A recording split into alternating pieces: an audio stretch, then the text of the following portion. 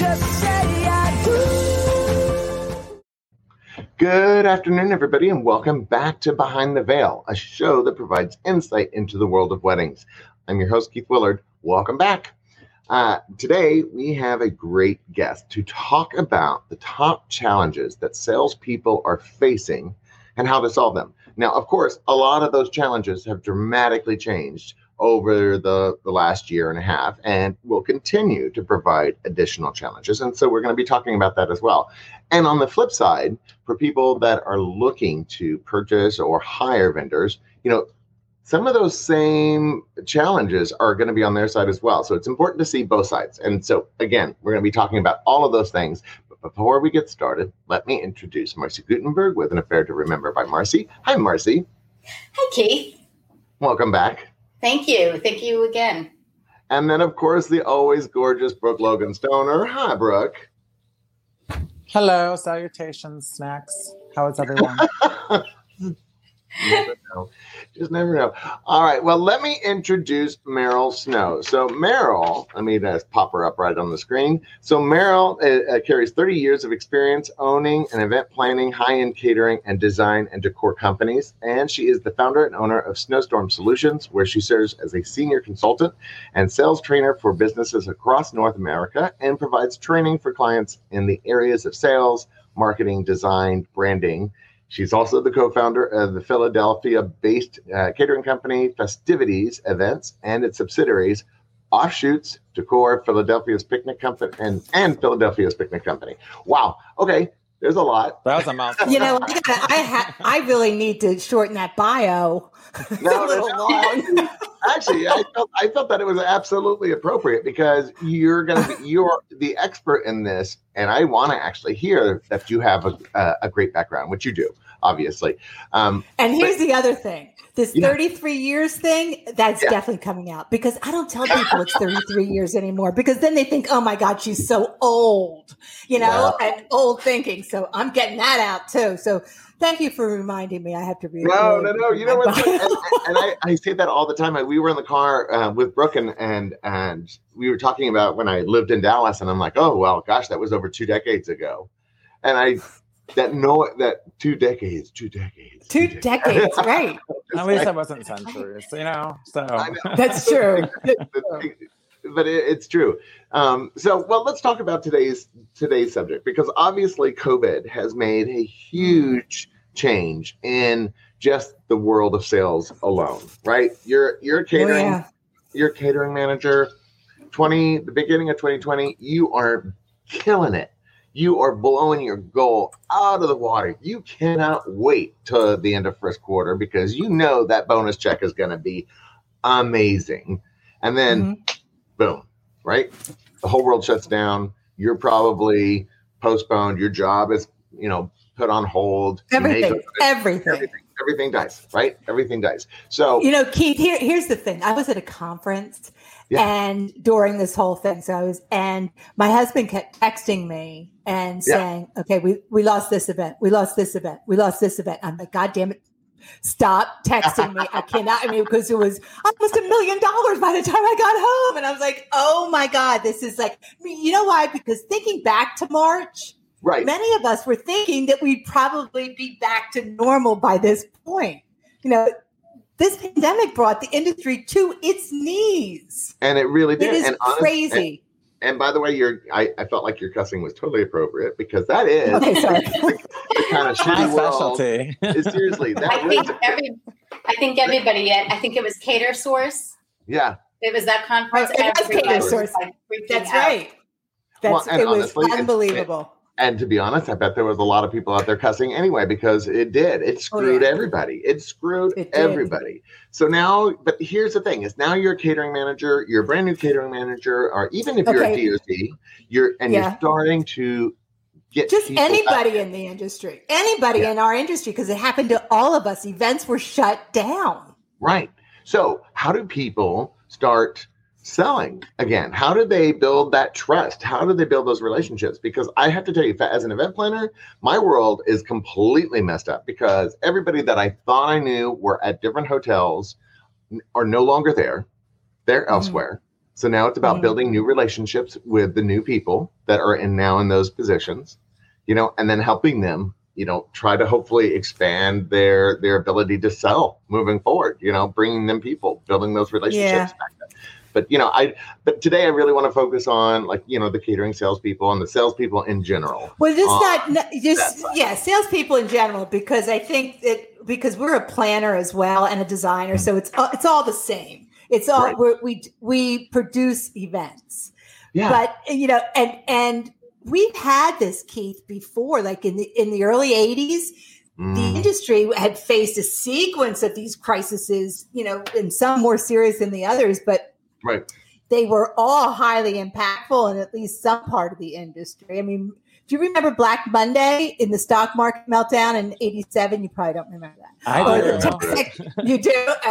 And how about in the 1990s? Well, and then there's 9/11, and then the 2008 Great Recession. 2008.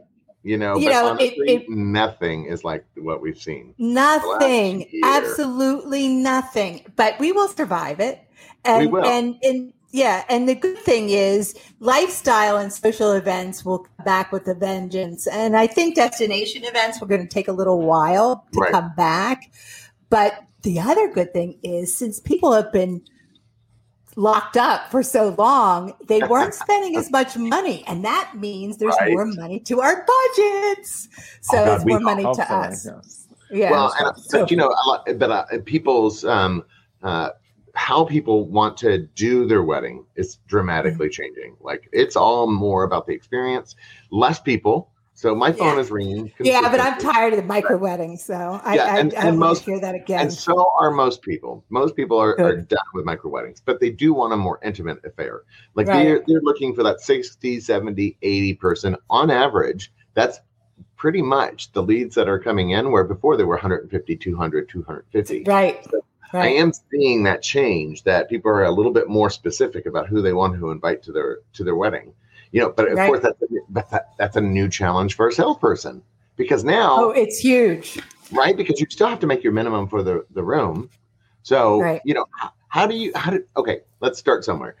What are you telling salespeople now? What is kind of your opening remark to salespeople when they're coming to your class or coming to you and saying, "What do I do?" My opening remark is, excuse me, the game's changed. Sales is not about touting accolades and awards. It's you have to build a confidence in them to make them feel safe, because people don't know if this new strain is going to, set everybody back. I mean, nobody knows. So so it's not about saying how wonderful you are and how fabulous and these are our awards. It's not. It is making a connection. And you know what? It's making a connection was started from way back when. I mean, that's sales. That's sales 101 is making the connection. Right. But they have to make sure that they know who their client is and the qualifying questions that they're asking and things like that. So they really have to do their homework. It truly isn't. We're not order takers. And salespeople in our industry, though, are pretty much order takers. Let me tell you why, Keith. It's because people in our industry are in it because they have a passion for what they do. And, whether they're a baker or a musician or a photographer, they're in this because they have a passion for what they do. They're not in this because they're salespeople or even business people. Right. And that's the big difference of our industry is our people don't know how to sell. They just don't, because they're not salespeople. And to be honest, real salespeople would never be in our business, because number one, they work way too hard. And number two, they don't make enough money. Well, I mean, if you know where you're, because I remember when I first started at Hyatt, and I was a brand new catering salesperson, never done catering sales before. I had always been in the event side of the world. All of a sudden, let me get her out. All of a sudden, here we are, in this new industry, and I could build a dream. Oh gosh, I could build a dream, to walk clients through the space and imagine this, do this, visually. And actually I had, because I was new, they made my sales goal like really small, thinking I would never reach it. And I was like, and I ended up they had to give me a check, which was like 10 times my bonus. I remember that you're not the norm, Keith. Yeah, you are not the norm. But my favorite thing was that when the GM came to hand me my check, he said, "Don't get used to this." And I went, "Wow, okay, I'm new in sales, and not my boss's boss just told me not to get used to this. I think you would want me to get used to this. That's yes, right. Do this every single time. Sell." But that's a big. But again, I think that comes from having a business before and then going into catering sales and still having the mindset that money supports the business. Money supports the making sure that the lights stay on. Money makes sure that I still have a job. So I was lucky because I came in from that perspective. So I always knew that the contract. First of all, a contract isn't a real contract until they sign it and you get a deposit. That's right, check. And you have the money. Yep. And the money. Yep. But you're a beginning salesperson. You're coming in. You're saying, okay, I don't know how to sell. What are the questions that people should be asking? What are questions salespeople should be asking right off, like right when they first meet couples? And I get asked all the time. I mean, how do you sell? And I was like, how do you sell? Because if you're not selling you're not selling. Because the moment somebody engages with you, they're judging you first, then they're judging what they're buying, and then they're judging the company. So you're selling yourself first. And a lot of people don't understand that. They think that they have to push the company, what they're selling.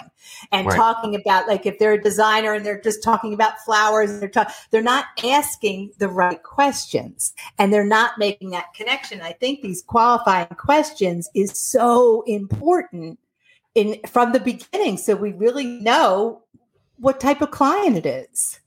I like that you said you're selling yourself first, then the company, and I agree with that 100% because people buy people. People don't buy brands.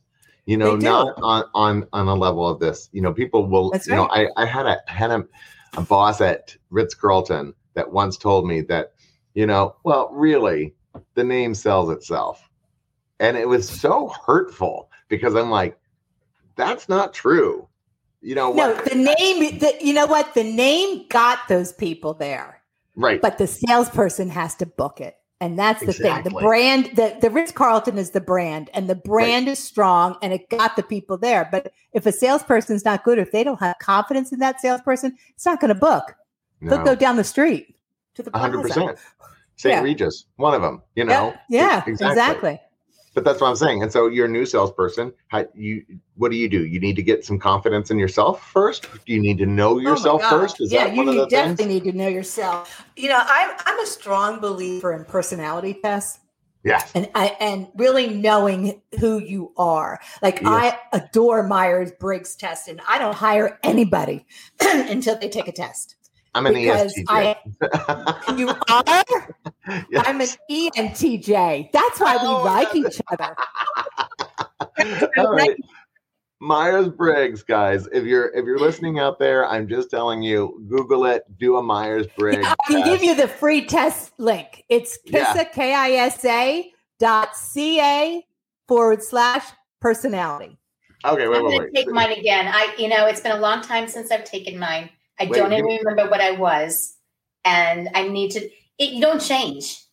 You don't, because even when you were a kid, Pretty Bobby's back, or Brooke's back. Brooke's back. And while we're on this little break here, Marcy, it looks like you have this crown above your head. It does. It does. You look like a princess. Chandelier? Yeah. I don't know what it is, but it looks like a crown. All right, wait. Give me that Myers-Briggs free website again. It's KISA, KISA .ca /personality.com. And then no .com. It's CA. It's for a Canadian site. Got it. That's beautiful. The CA part. But it is amazing to read about it because the key thing is, folks, if you're going to take this test, is to answer the first thing that pops into your mind. Because don't overthink these questions. And if you answer the first thing that pops in, you will get a true reading. And most people, I'm saying 9 out of 10 people read it and say, oh my God, this is me. So I don't hire anybody that doesn't take a test. Oh, I don't either. Well, no, that's actually not true. I hire people because they do a really good job, and I'm actually fairly good at hopefully reading people. But I put the link down below us. So if you're a new salesperson, definitely take this. Even if you're an old salesperson. Yeah. Even if you're an old salesperson. Oh my God. I feel like that's our very first little nugget of information. Know yourself, know your strengths, know your weaknesses, and make those work for you, because it's amazing. Yeah. Yeah. And the other thing is, once you know your strengths and your weaknesses, because people know it, like, I'm not organizational. I'm not this, but I'm good at this, this, and this. Write them down. And then you'll know what your strengths and your weaknesses are. And you go into a meeting and say, you know what? One of my weaknesses is that I need to listen more. And so you go into a meeting and you say, okay, I'm going to listen more. Where'd everybody go? Oh, I have you full screen. Don't worry. Why? So I can drink. It's our chance to have a drink while you're full screen, and then that's not fair. So I don't get a drink. Well, it's okay. I was watching Brooke, making sure she was able to down it before I brought you back. Oh, and I just picked mine up. And sorry, I just picked mine up. No. It's a way so people can really see your face, and we can do some advertising below you with your website. So when that happens, don't. Okay, I won't say it again. I won't say it again. No, it's okay. It's funny. I love it. I love it. This is why I love a live show, because I just love. I love this. And what are you drinking, Brooke? Looks like beer. White Claw. White Claw. Look, we're all like, White Claw. We all know her. I'm tougher than that. I'm just on a diet. Yeah, she is. She I don't know why, because she looked amazing. But anyway, so back to salespeople. Know yourself. Right? You're new, you're old, whatever. Know yourself. What would be another piece of information that you would give somebody that you were like, you're having a conversation like this, and you say, in general, this is what I would do to help beef you up as a salesperson. Right. Yeah. The other one would be they're not asking the right questions and listening, because questioning is such a vital skill in communication. Asking the right questions, it allows you to gain an insight into the mind of the client. Right. But, anyone can ask questions, but to be successful, you have to know the right questions to ask. And the problem with our industry is whatever field that we're in, whether we're a designer or a florist or whatever, we think that we know the client. We think that we know exactly how the event should be. So if you're at the Ritz-Carlton, you know that it's going to be a sit-down dinner. They'll have the cocktails over here. Maybe they'll have the ceremony over here. Here's your 3 little options. We think we know what they're going to be, right? Right. But we truly don't know the client. We don't know their triggers. And that's probably the most important thing, is knowing what the triggers are. So instead of asking, like if a wedding couple calls up on the phone and says, I'm getting married on June 7th. And most of the time, the salesperson would say, great, congratulations. How many people? Where are you having it? What were you thinking about doing? What is your vision? Get rid of that out of your vocabulary. And they're just asking the same damn thing all the time, right? Yeah. And totally. The client's used to this. So they call the next company and the same thing.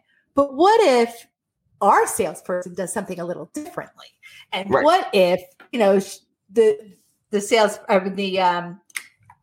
the client says, I'm getting married in June, and the salesperson says, all right, call me crazy. I've been doing this for like 20 years, but I still love hearing about the engagement story. And then first she's taken like aback a little bit, or he taken it back. And then what wedding doesn't want to talk about the engagement story, right? So then this one may say, well, we were on top of the Empire State Building.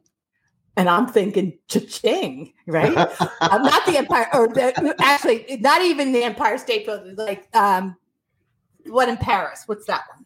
Eiffel Tower. Eiffel Tower. Or she may say, Well, we were at Denny's and they put this parfait in front of me and I saw this little glimmery thing and I'm digging down. And oh my God, here's my ring. This is my wedding ring. Are we talking about two different brides here or two different clients? 100%. Yet we treat them the same way. So there's a series of questions. I'm going to just give you a couple more. One of the other questions I like to ask is... Yeah. What's the other question that you want to ask? Because before, sorry, just really quick, tell people what a trigger is. As basic, I know that seems super basic, but you mentioned it, trigger. You got to know your client's triggers, and these questions are ways of discovering that.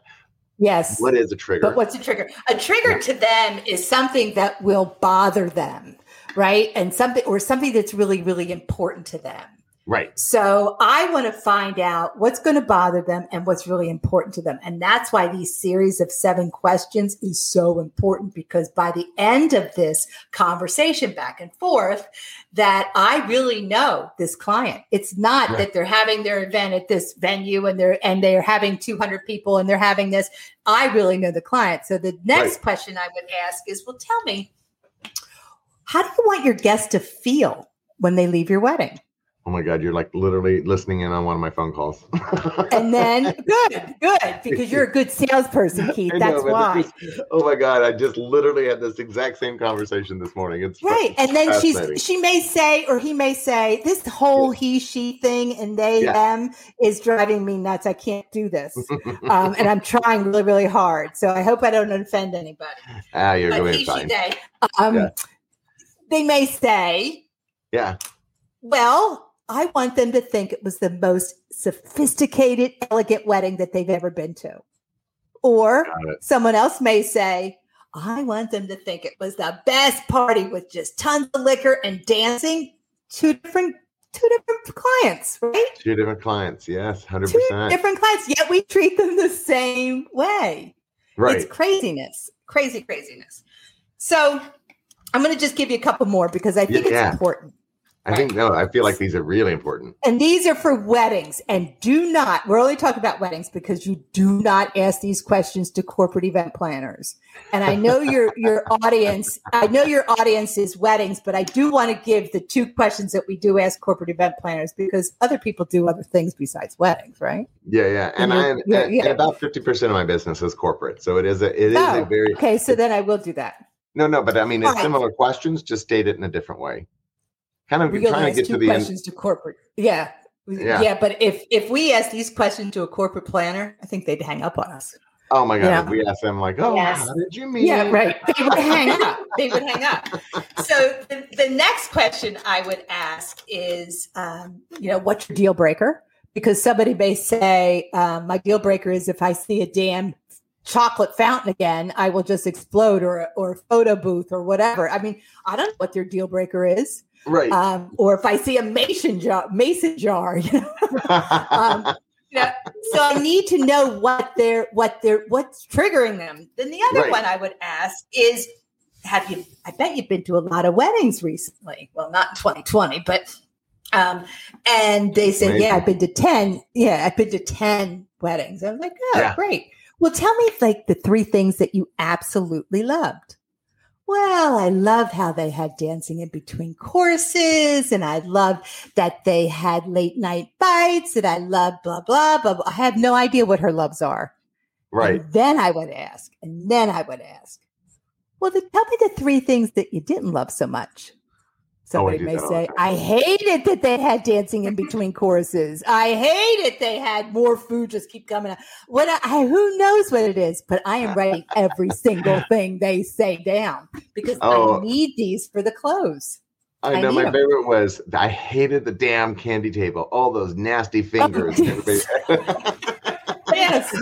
I was like, okay, got you. Okay, no candy table. Okay, done. Yeah, but even right? But even if she says, oh, I love the candy table, we know exactly what client we're talking to, right?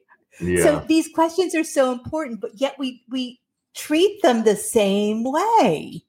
Especially in the beginning. So it's important. I'm sorry, Marcy, I didn't mean to cut you off. No, sorry. Yeah, Marcy, what's up? No, I was just going to say, it's about passive listening versus active listening. If you really want to get to know your client, you have to be invested and involved with listening to what your client's likes and dislikes are. Oh, look who read the book. Me too. I read that book. Passive and active listening. Passive and active listening. Huge. True.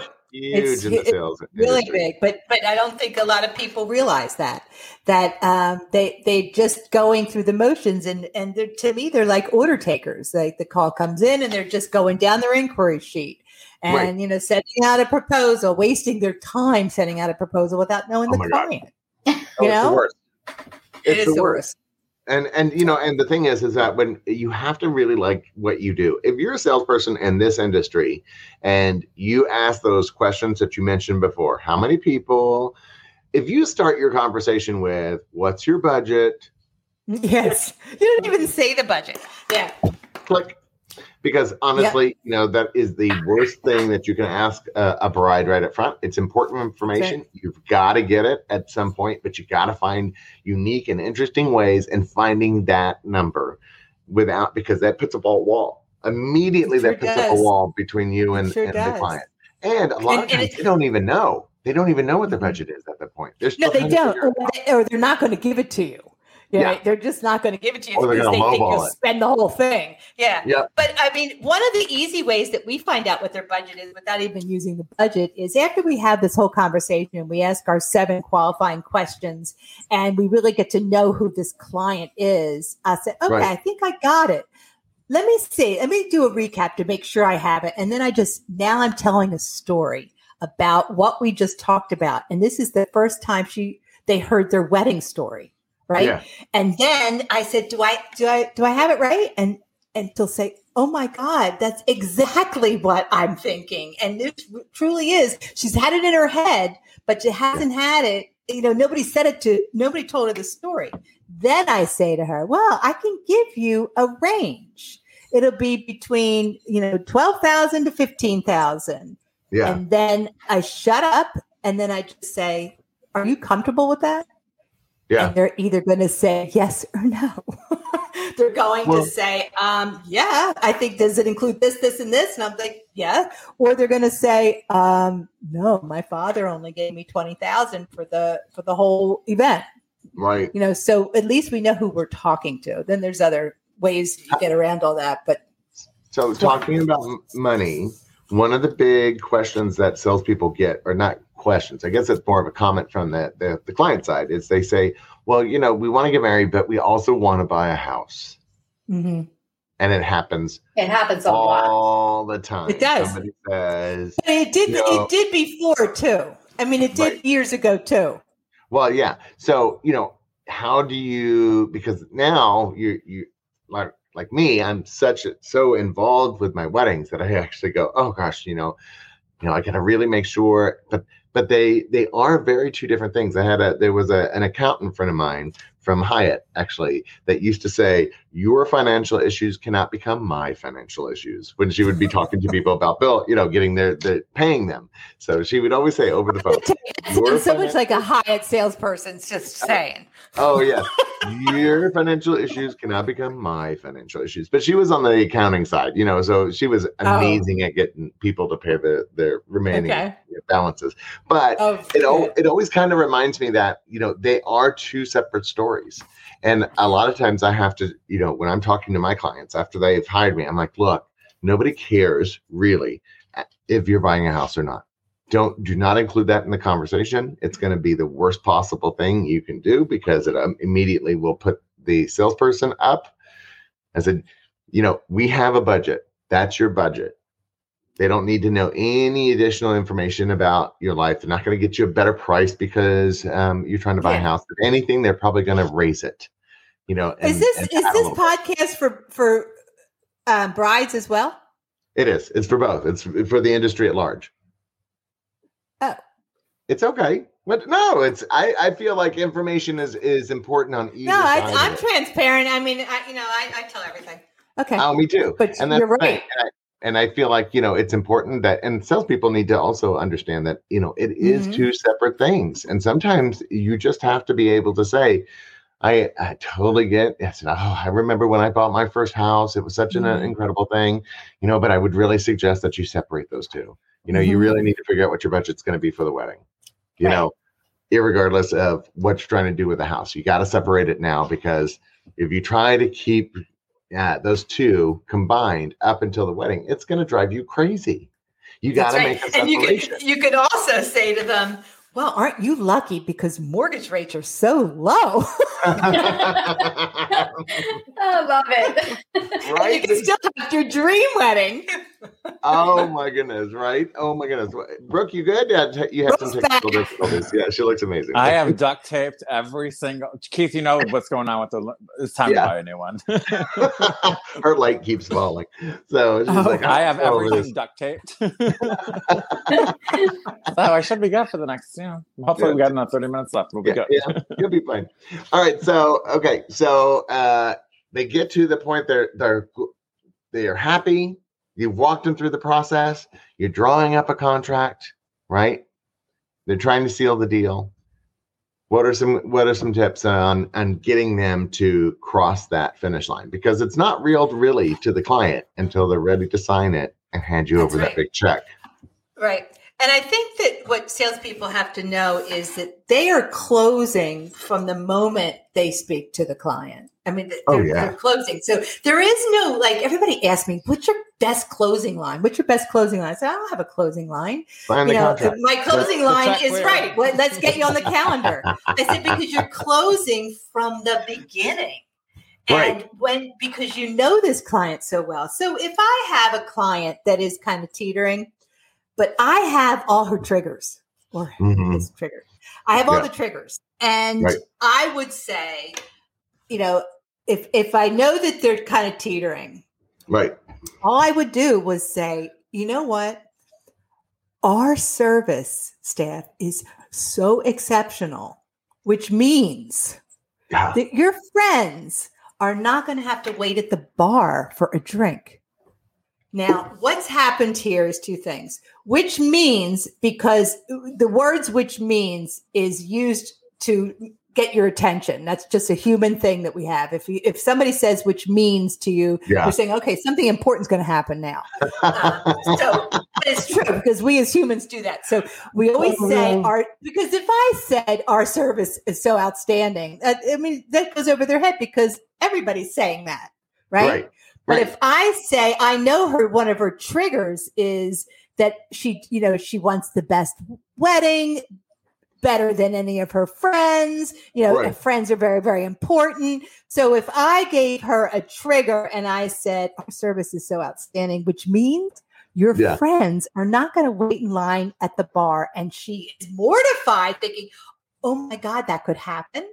So now she's going to go to the next venue or hotel or the caterer and say, how many bartenders do you have on? Or how many separate bars do you have? When I know, because I know who else they're seeing, doesn't have the same staff. So that would be one of the questions that I would ask. Another one, and I'm getting these from all their triggers. So then I would say, oh my God, the chef is so wonderful.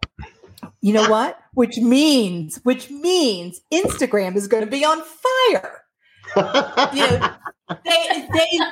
eat this stuff up. I mean, they do. Funny. Everybody's going to be pinning it, or our service is so wonderful, which means your mother-in-law is not going to have a damn thing to say because maybe the mother-in-law is the trigger. So as long as she's not writing the check. But you could be a pain in the ass. That's right. But you can be a bigger pain in the ass if you have a bigger check. I'm just saying. That's right. Sold. I agree 110%. Signing the dotted line. Yes. Exactly. But I totally get that. Yeah. And knowing the triggers. But I think a salesperson also should never be afraid to ask about who else you're going to go see. Who else are you looking at? Yeah. And if it's a competitor, you say, you know what, they do a nice job. Yes. You don't bash anybody. Never but if it's not a competitor, you say, we don't get linked together too often. That's interesting. And you leave it at that because they'll think, oh, geez. Because You need to do that, but you don't say anything bad about them, right? Well, we're always nice and cordial till the ride home. Right, exactly. That's If need be.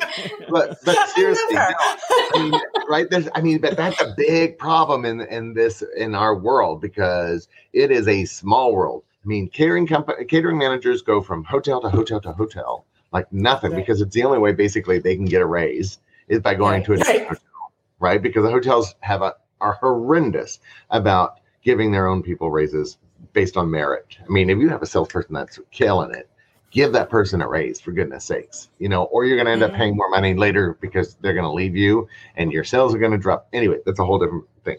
But I like that. I love the fact that you say, don't say anything bad about other hotels, because one day they want to be at that hotel. I'm just saying, you don't want to say, oh, the St. Regis. You look bad. Hotel, so. Yeah, right. Yeah. There you go. Plus, you look bad. Yeah. I mean, it's yeah. Not if you look good. Right? But I mean, because when you say bad things about other people, it doesn't reflect badly on them. It reflects badly on you. It's true. So you have to be very, very careful in who you gossip with. Like, I can tell Marcy and Brooke anything. I mean, we can bash on the ride home. So you have a pact. Yeah. I mean, you may have overshared, actually. I'm just saying. Okay. You may both have overshared. Well, it was 2:00 in the morning and we're tired. Shut up.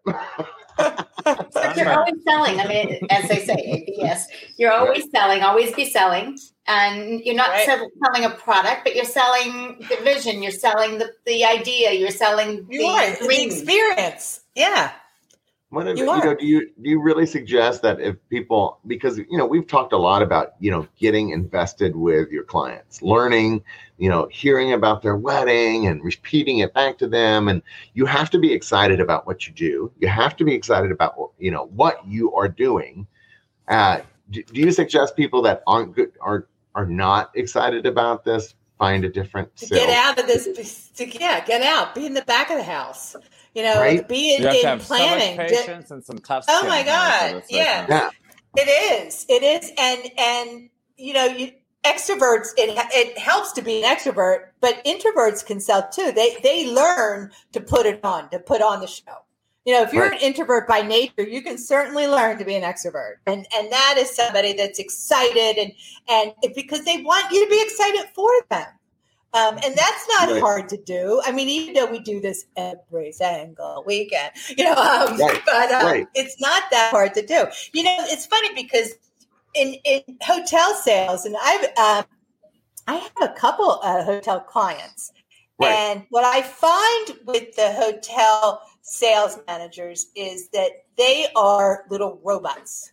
And they follow the rules, and they don't deviate. And the salespeople that get out of the typical, literally the inquiry sheet, all the questions that you have to ask, that go verge away from that and make the real connection, they're the ones that are making the sales. Right. And this was an issue for I've seen some really strong hotel salespeople, and it is that they're not being compensated properly either, because they don't do commissions or something. They're usually salary or hourly. And I was like, get out of the hotel business. Because a strong salesperson can make a lot of money somewhere. That's right. And a strong salesperson can make a lot of money somewhere. And they really can. And the thing is that if you're a salesperson also, I would highly recommend, back up what you say. Do not make false promises in order to make the sale. It is not worth it. At the end of the day, it is not worth it to give false promises. That's right. Because you want to under-promise, over-deliver. Mm-hmm. Under-promise, over-deliver. Please have integrity. Right? Yes. And if you don't, exactly. The ones that rise to the top are the ones that, number one, have integrity, first and foremost. That's right. Well, and I tell people, I tell my clients, my brides, I'm like, get it in writing, because salespeople will change. So even though we all know we buy from people, we meet with a salesperson, they're amazing, we love them, they show us but don't forget to look at the facts of the place, get it in writing. Get it in writing. I don't care if it's in an email from the person, after the fact, where they say, oh, you know what? oh, if you sign, we'll give you an extra night here at the hotel. Mm-hmm. Just get it in the email saying, I just want to double check that we are still good with the extra night. Be very specific and get a response, because the hotel will honor it as long as you have proof. But you got to have proof. You can't just say, well, this is what they told me. Because people move. But that's why I also want to make sure that when we're talking about salespeople, that when you leave your position to go somewhere else, leave it in a state that makes you proud. Because that's good advice, Keith. Good advice. Because it does. It will follow you. That will follow you. If another salesperson comes in and they are left with a mess to clean up, they're going to talk. And sooner or later, she's got to mop up behind the bar. Right? That's right. That's right. Go ahead. You know that our industry has been pretty shattered, and a lot of salespeople have left our industry because a lot of good people actually. A lot of good people have left, and or a lot of people have just been furloughed and want to stay in it. But this is the time to grab some good salespeople. I did. I know my competitor salespeople. I know who I would want. I would just contact them and say, want a job? You grab up a lot of good salespeople. It's not like I'm stealing them. They're furloughed. They're done. They're out of work. Right. Or the company closed, so. Yeah. Well, what's the best thing you've ever shoplifted in your life? I wonder if any of those people will come back to the industry if they've gone over to a different industry temporarily or permanent. You know why they're not? You want to know why? And this is not the hotel world, because you guys have benefits and structured salaries and stuff like that. But the rest of our industry usually does not give them benefits or not, and it's certainly not 9 to 5. So they have a taste of this real world out there, and they're saying, oh my God, I have a life. I have a Saturday. I'm not working so it's going to be hard to get our people back. Mm-hmm. Well, and it's the people that love this business. Yeah, but this is addicting. I have to tell you, what we do is addicting. There are some highs and lows that come with it that that aren't part of the normal world out there. Corporate America is not based on these these good vibes, these good feelings. Right. Except when you go to a sales meeting, put on by the company to increase sales, so to speak. But, there's something very valuable and fun and joyous about when a client says, and we've said it on the show several times, oh my God, today was the best wedding of my life. This was the wedding of my dreams. It gives you all the feel goods, the adrenaline gets, pumping, so I went to the corporate world and I missed it. I missed this. And so because it's in you. It's definitely in you, Keith, and it's not in everybody. Some people it's just a job. They like planning, they like weddings, they like this. But it's sometimes it's just not in them. And the other thing is, the younger they are, the millennials, I think millennials have it right, because I feel like you're the very first person ever to say that. I know. And it took me a long time to realize it. Because, I think they do have it right. Because my generation, kid, is watched us work like crazy, right? So my generation, our kids are watching us work like crazy and work weekends and just work. So these kids are saying, that's not for me. I'm not. I want my life back. And and if you notice, that's what work-life balance is very important to these millennials. So I think they may have it right. So we have. Yeah, work smarter, not harder. Yeah. There was a movie I saw this past weekend, and it was about millennials and getting a job. And I'll think of the name of it in a moment, but it's very much on point of what you're talking about. Oh, good. I want it, but Marcy, when you do think of it, let me know. Send me an email, because I definitely want to see it, because I truly think that they have something there that because I do think that we work way too hard in our industry. I do. And I don't think that we, and I know we have like this, our sales are, seasonal. But it is still, and we're still working hard when we're not in season. So I think they have something. And I think that as managers, we need to manage these millennials by just giving them like 5 simple incentive type things. I mean, it's easy to do. We just need to communicate with them and cooperate and collaborate. I mean, they need flexibility. They need time off. They need best technology. They need to be challenged and grow, and they need appreciation. They need to be patted on the back. They really do. And they do. Well, and that's all we think. And while that's a new challenge for salespeople on this side of it as well, because that is a different take. The people that we are selling to today are a very different mindset than the people that we sold to 10 years ago. I mean, it's right. Just Oregon Trail, honey. They just, Max and all that came into like 9th grade. For us, it was like, Yeah, because now it is, There's something to be said about our generation, though, too, that can adapt to what the way the millennials started out, where we had none of that technology back then. Right. Oh, my goodness. Well, okay. We're at the end. I know. She looks she's a lot older than I look. Oh my God. I really thought you were a millennial. Oh my God. You're a millennial. Oh no. I'm not going to say that how far she's not a millennial, but she's and you're smart. You're a wizard and a genius. Oh my God. Well, Meryl, it was an awesome conversation. Thank you so much for being on Behind the Veil. So we're gonna have I love you guys. Oh, thank you so much. Well, the fun doesn't stop here because Meryl has decided to stay with us for After the Veil. Yay! Oh, she's a brave. What happens there? Well, you'll find out. But first, a quick word. Can I smoke my vape? I saw Brooks. You can. We will be right back. More than just entertainment, we understand the importance of the entire wedding day celebration.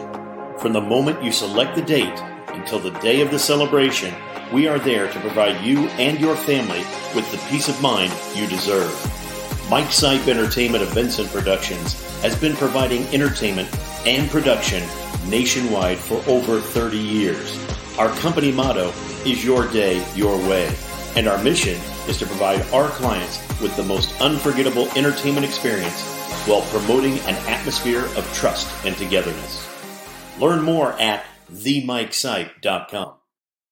All right, welcome back to After the Veil. Meryl, I'm so happy that you stuck around. Now, there are no rules to After the Veil. We don't have a okay. Right. No, we just like to, this is because one of the things that we realized is that we really loved all the crap that we talked about after the show. And so we were like, you know what? The true tea. The true tea is when it happens here, because, the first part of the show is really be focused on whatever we're talking about in order to get that information out. And then after we just hang out. Go ham. Yeah. We bullshit. Yeah, exactly. Well, and like Brooke and I, Marcy was kind of part of it because she was a sponsor, but we had this event over the weekend called Love is in the Air, which was a over 30,000 square feet on the top floor of a parking garage.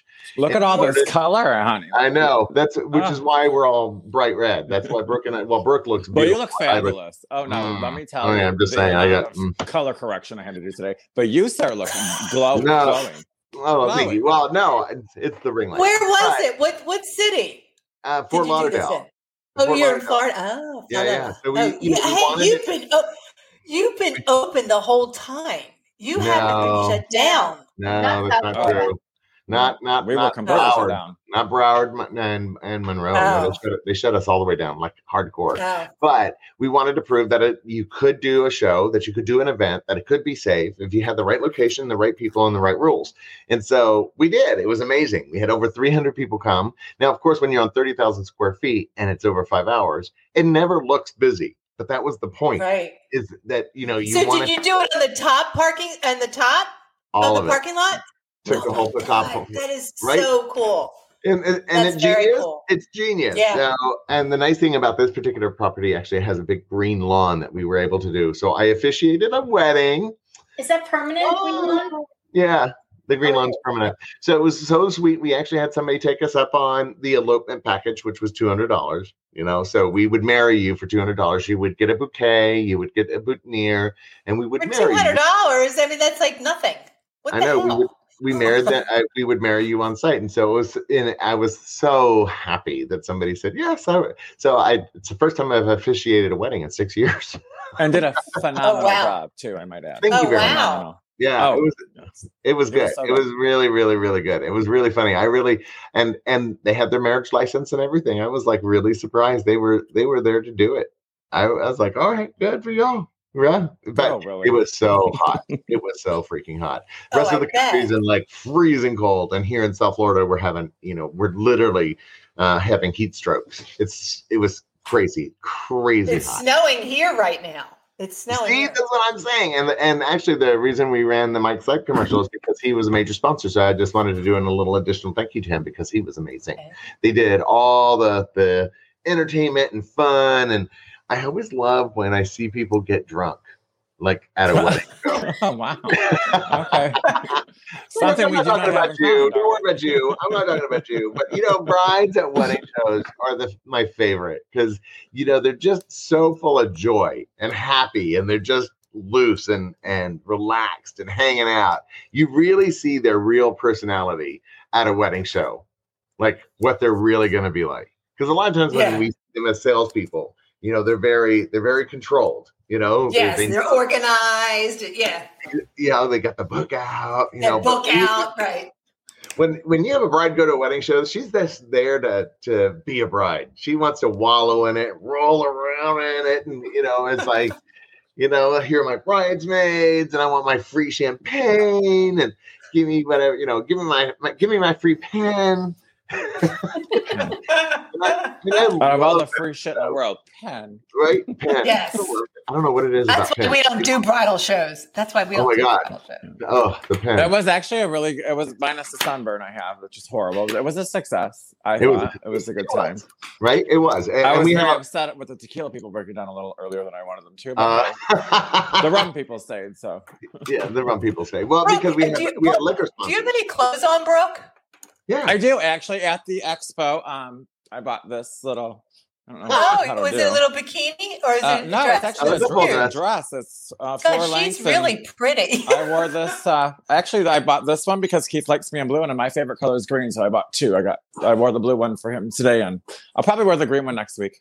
Yeah, it was beautiful, but we had some market people there, so you could get free drinks because we had 7 liquor sponsors. You could shop because there were all these little trinkets and jewelry and dresses. Oh, well, that's different. Yeah, so we combined a pop-up marketplace with a wedding show on the top floor. So it felt very like a festivity and a festival, which made me trigger because when you said you have a company called Festivities. But it was spelled weird. I didn't correct you. It's Festivities. And what is that? That is the luxury catering company. That is the high-end catering company. Then we have Offshoots, which is our design division and planning company. And then we have a picnic company. Oh, my God. How big are you? Jeez. It's big. It's a big company. I was about to say, oh, my God. You must have a massive company. Meryl Street big. Yeah, I love her, by the way. And you I were doing bees for a while too, weren't you? Yeah. What is that? Farming. I still am. Kind of. I have chickens too. Marcy, we know each other. Oh yes, for years. Okay, I was just I'm gonna say, don't act like you don't know. I met you at my first place conference, which was in Seattle back in '98, I think. Oh my God, that far back? I'm sorry, chickens. Shit. I know. That's all I heard out of the whole conversation. I can't. I have chickens. Chickens, Marcy, we know chickens. What? But Marcy, we know each other. Chickens and bees. I have chickens. Bees. You have bees? Chickens and bees. All right, let me just tell you why. Okay, because I really. I've been married for 31 years. You need something else to do? Right. And I've been in it with my husband.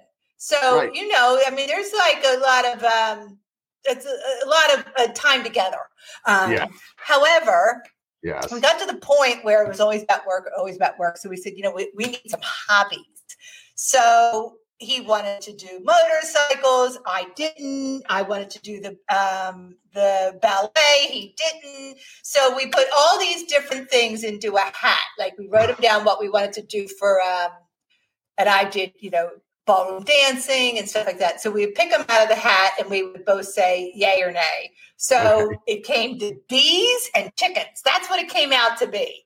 Nothing that I really wanted. You both said yes. Motorcycles. Now we're at bees and chickens. I love this. No, I couldn't do the motorcycle. Really good. Is there a honey chicken recipe I need to honey chicken? Because, I mean, there's got to be. You probably make the best honey chicken ever.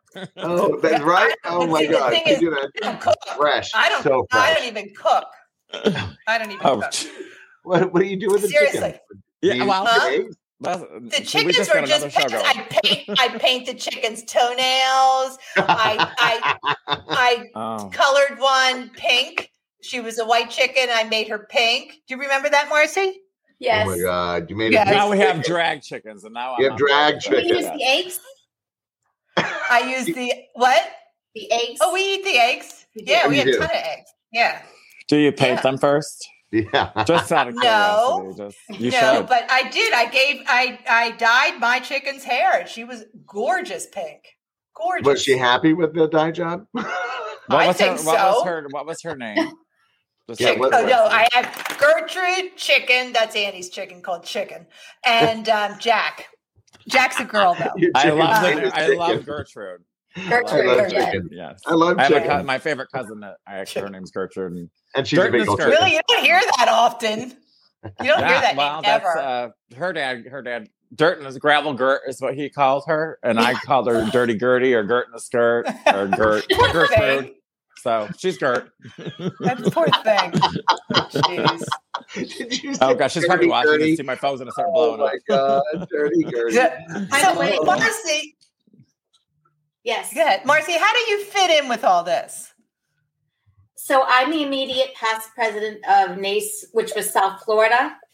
And then Keith came on as the first VP, and he stepped in as president after my 2 terms. Hold on. Oh, he's I'm sorry, I had to get rid of somebody. Good. So Keith stepped in after that. He's now the president, and I'm the immediate past president for the third year, right? Yeah. Third year. Oh wow. Yes. Yeah. It's almost the national committee as well for education. Yeah. So I was going to transition my role before all this happened, but then of course all this happened, and I was like, no, I need to stay in place because I gotta make sure that the organization survives COVID. Right. I really felt Did you guys lose a lot of members? Yes, a lot. Yeah. But they'll come. We're not the only ones. Every chapter did. Oh, I know every chapter. I was talking to Doug. Yeah. Doug Quartrini works for us. He does? You know what? He told me he got a new job. Okay. Oh my goodness. What a small world. That's one of the funds you steal back. Steal. Oh, that's right. You're like, he's such a good salesperson. I'm totally taking him. Yeah. But the membership will come back. But actually, will. And when it comes to the show, Marcy and Brooke and I, at the very beginning of all this, like back in April when we started the show, this started as a Zoom call. This program, mm-hmm. Like it was 4 or 5 of us on a Zoom call that we would push out onto Facebook, and we were like, because we knew people had questions. I kept hearing from brides saying, "I don't know what I would do if I didn't have somebody like you in my life." Right. Because there's just the changes of date, the contracts, the stress, right. And South Florida, they say between 80 and 90% of weddings don't have an event professional associated with them that in a capacity like this, like a planning capacity. Most people try to do it on their own. But of course, then when you're going into hotels and trying to renegotiate your contract dates and minimums, and, it gets overwhelming. So we started doing this little show that we would invite like a director of catering on each week, or, it would be somebody in the industry, other event planners. We had a one show where it was nothing but event planners talking about what they were going through. And it just kept growing. It kept growing and growing and growing and growing. That's and great. So then, and I was like, I guess, what is it, Marcy, about episode 18, I was like, okay, we're what are we gonna do? I was like, I'm getting, every Tuesday is a little rough. It is a little rough to do it every single Tuesday consistently, brand new topic. So you've been doing this since COVID? Yeah. Yes. We're coming up on a year. Oh, wow. We're coming up on a year every Tuesday. Are you going to continue? Are you going to continue? Yeah. Oh yes. Yeah. Are you still working as an event planner? Oh yeah. and it's getting busier than ever. I mean, we lost so much business, obviously, or we didn't lose it. It just moved to this. Yeah. But now, there are so many people out there that, because of the show, I'm going to give a lot of credit to the show. Because of the show, it gave us a lot of exposure that we would not have gotten otherwise. Great. So, and I did a lot of PR work over the summer. So, we were in a lot of publications, New York Times, U.S. News, World and Report, Parade Magazine. And all that's starting to finally culminate. He has done an amazing job. The amount of work and time and hours each day that he's put in to make this a success is actually all due to him. I just put on eyelashes and makeup and look pretty. Great. He is actually the machine behind this. Well, and Marcy's our etiquette expert because she makes sure that we keep it. She's the pretty polite one. Yes, the pretty polite one, and I'm just the mouth of the South, and we've got this workhorse up here. But you make it so easy for your guests. I mean, it's so casual. You make it fun. So you have a great way with your guests. Well, that's wonderful. And this is why I think we have the weddings and we get the bookings that we do, because of this man's personality and just the way he approaches things. I can see that. That's really why my bank account looks the way it does. Well, I thank you for that. Well, that's great. No, but seriously, and the whole purpose of the show from the very beginning and still continues to be to provide as much information as possible in a joyous way. That's all we ever wanted to do with this. And that's why we had psychologists on to talk about mental health and wedding planning. That's why we had lawyers on to talk about attrition and room blocks and contract negotiations. And that's why we have people like you on, because these are real challenges that people are facing. And if we can help a couple of people, or if we have an aha moment, it's totally worth it. And we're having a good time doing it too. So, I know we're running out of time, but before, Rick, I have one question I want one of you to answer. Yeah. And the question is, what is the single number one most important thing in relation to what you do? Well, that's kind of a broad question. Well, Marcy does her invitations. Okay. We do. What is what is the number one reason I do what I do? What's the most no, it's what is the most okay, yes. Go answer. Okay. I like What's that. The number one reason? Yeah. What's the number one reason I do what I do? Who wants to answer first? I'll go. I'll go first. Okay, Meryl. Okay, Marcy. Go, Marcy. Okay, so I think the reason why I do what I do now is because I really wanted to stay in the wedding market, having been into it for 30 something years. See? Yeah, we're all doing the same thing. I really wanted to stay into it, and I really like the one-on-one feel. So for me, being in the invitation side of things, I get to sit down one-on-one with my clients and get to know them a little bit more and develop they're setting the tone for their event. So the first thing that the guest sees is the invitation. And that's what trickles everything else off of that. When their guests are walking in, they have an expectation based on what they've seen from the invitation. So I think... And you don't have to work weekends. Really, what was that? And you don't have to work weekends. And I don't have to work weekends. And that's a big thing. Especially those late Saturday nights and lying on the couch on Sunday or Monday when I get the day off. Right. What about you, Meryl? Why do you do what you do? Well, I didn't tell you this before, but even though we have these three companies, I'm not there the day-to-day anymore. And I left the day-to-day about 7 years ago, and my husband just runs all the companies. And it's because I wanted to give back. And Mike Roman, I don't know if you remember him, but Mike Roman was my mentor. And he had said to me a while back, he says, you need to start giving back to the industry. You've gotten a lot from it, and we need more people to give back. So, and I love speaking. I love teaching. I know that as I ran a sales team of 22 for years and years and years, and I know what works and what doesn't work. So I said, this is what I'm going to do. So what I love about what I do now, because I do sales training, I do speaking, I do consulting, I do all this. And prior to COVID, I was hopping around all over the country and loving it, going into companies and just, and leaving there saying, oh my God, I helped them. And that to me was better than any bride down the aisle. It was helping the companies and that, and letting, feeling that I made a difference. And that to me is, and I think that my husband says it all the time, all the stuff you've done with the catering and the design and all that leads to this moment of where you're the happiest. And that's what it is. Okay, Keith, you're up. I love making people happy.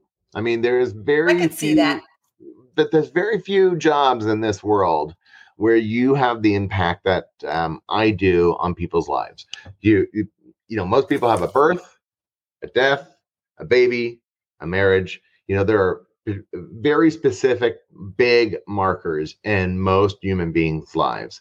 And to have a position that has that much influence on having a day that they love, that they will remember forever, that it is ultra important, that it is as good as it possibly can, and I know that I can do that. I know that I'm the best at what I do. And I'm a practical planner. Right? I'm a practical planner. I don't give a crap about those luxurious weddings. That to me is all BS. When people talk about, oh, I want to go after luxury weddings. Screw you. Luxury weddings can blow me as far as I'm concerned, because I feel like that's all fluff. At the end of the day, it's more important to make sure that your guests are having a great time, that the experience, the memory is everything. If it brings you nothing but warmth and laughter and joy, then I did my job. Luxury wedding just means they have a larger budget. Good, but it doesn't change the emotional impact of a great memory. Money doesn't buy a good memory. It just doesn't. That's right. No, you're right. It helps. I will take it. Yeah. I will absolutely take it. If you have a larger budget and you want to do 3 days of parties, I will absolutely spend your money for you. But I'm not going to do it stupidly. I'm not going to just spend $30,000 on flowers because I can. It doesn't make sense. So I'm more. That's good. I like that. And I think it probably works against me in some instances because when we talk about building the dream, I build the dream in reality. I don't sugarcoat stuff. Here I talk about emotional dollars. What is, when we spend this money, does it make sense emotionally? Will it have an emotional impact on your guests, on your bride? That's good. Right. So it's, emotional dollar for dollar. And like favors, I hate favors. I think favors are a huge waste of money most of the time. And and I'm like, did that favor add any emotion to the event? Did it make people happy? Did it make them smile? Did they want to keep it? Is it? And how many did we have to throw out? So many. I'm like, put that to like a Frost 321 company. And that's in my repertoire too. But these days, there's so many other things that you can enhance the wedding with. I mean, do a menu card, do it, the napkins, do something else that's going to add to the look. And the invitation is everything. When you open that invitation, it gives you an immediate sense of what that wedding is going to be. You're like, the menu at the table setting, when your guests walk up and they see the menu, that also enhances the whole look of that table. It gives you and it's visually appealing. And then, Brooke, what about you, honey? Yeah. Well, pretty much, Keith answered it like verbatim. So what I will tell you is this. I'm going to flip the script a little bit. Okay. Because that's exactly why I do what I do. That's why I'm his assistant. We share the same brain and we have the same heart and love for what we do. So there's that. True. I will say this, that I'll give you a weakness and a struggle. For me, always be on time. Be on time and be transparent. Those are my two most important things. That's good. I struggle with being on time, Keith, as Keith knows, and Marcy. That's all right. But I'm always transparent. I always tell the truth, whether he likes it or not. Yep. But I'm always transparent with him. So that which has formed a great friendship with us as far as that goes, as well as a boss and employee. But always be on time and always be transparent, and don't be greedy. Pigs get slaughtered. Not chicken. Yeah, I know. She always says that. She always says, "Greedy pigs get slaughtered." My grandma left me her fur coat, a bracelet, and that piece of advice. Greedy pigs get slaughtered. Don't be greedy, or you'll be taken to the slaughterhouse. Anyway, we are so over time. Yeah, this is fun. Thank you. But thank you for playing question and answer with Brooke Stoner. I want to let everybody know that the movie that I was talking about is called "Get a Job," and it's with Ali Wong. Get a job. It was very cute. You know, it was a very lighthearted movie. It was on. Watched it. I think it was on Friday night, and we just said, "Oh, there was nothing on." I'm like, "Okay, so let's watch a lighthearted movie." All right, my love. Where did you watch it? Where was it? On Netflix? I think Netflix. Well, don't worry. We can stay on. I just need to go ahead and get to a point where we end this broadcast. So everybody say goodbye. Bye, everybody. It was nice meeting everybody. See you next Tuesday. Bye. Goodbye.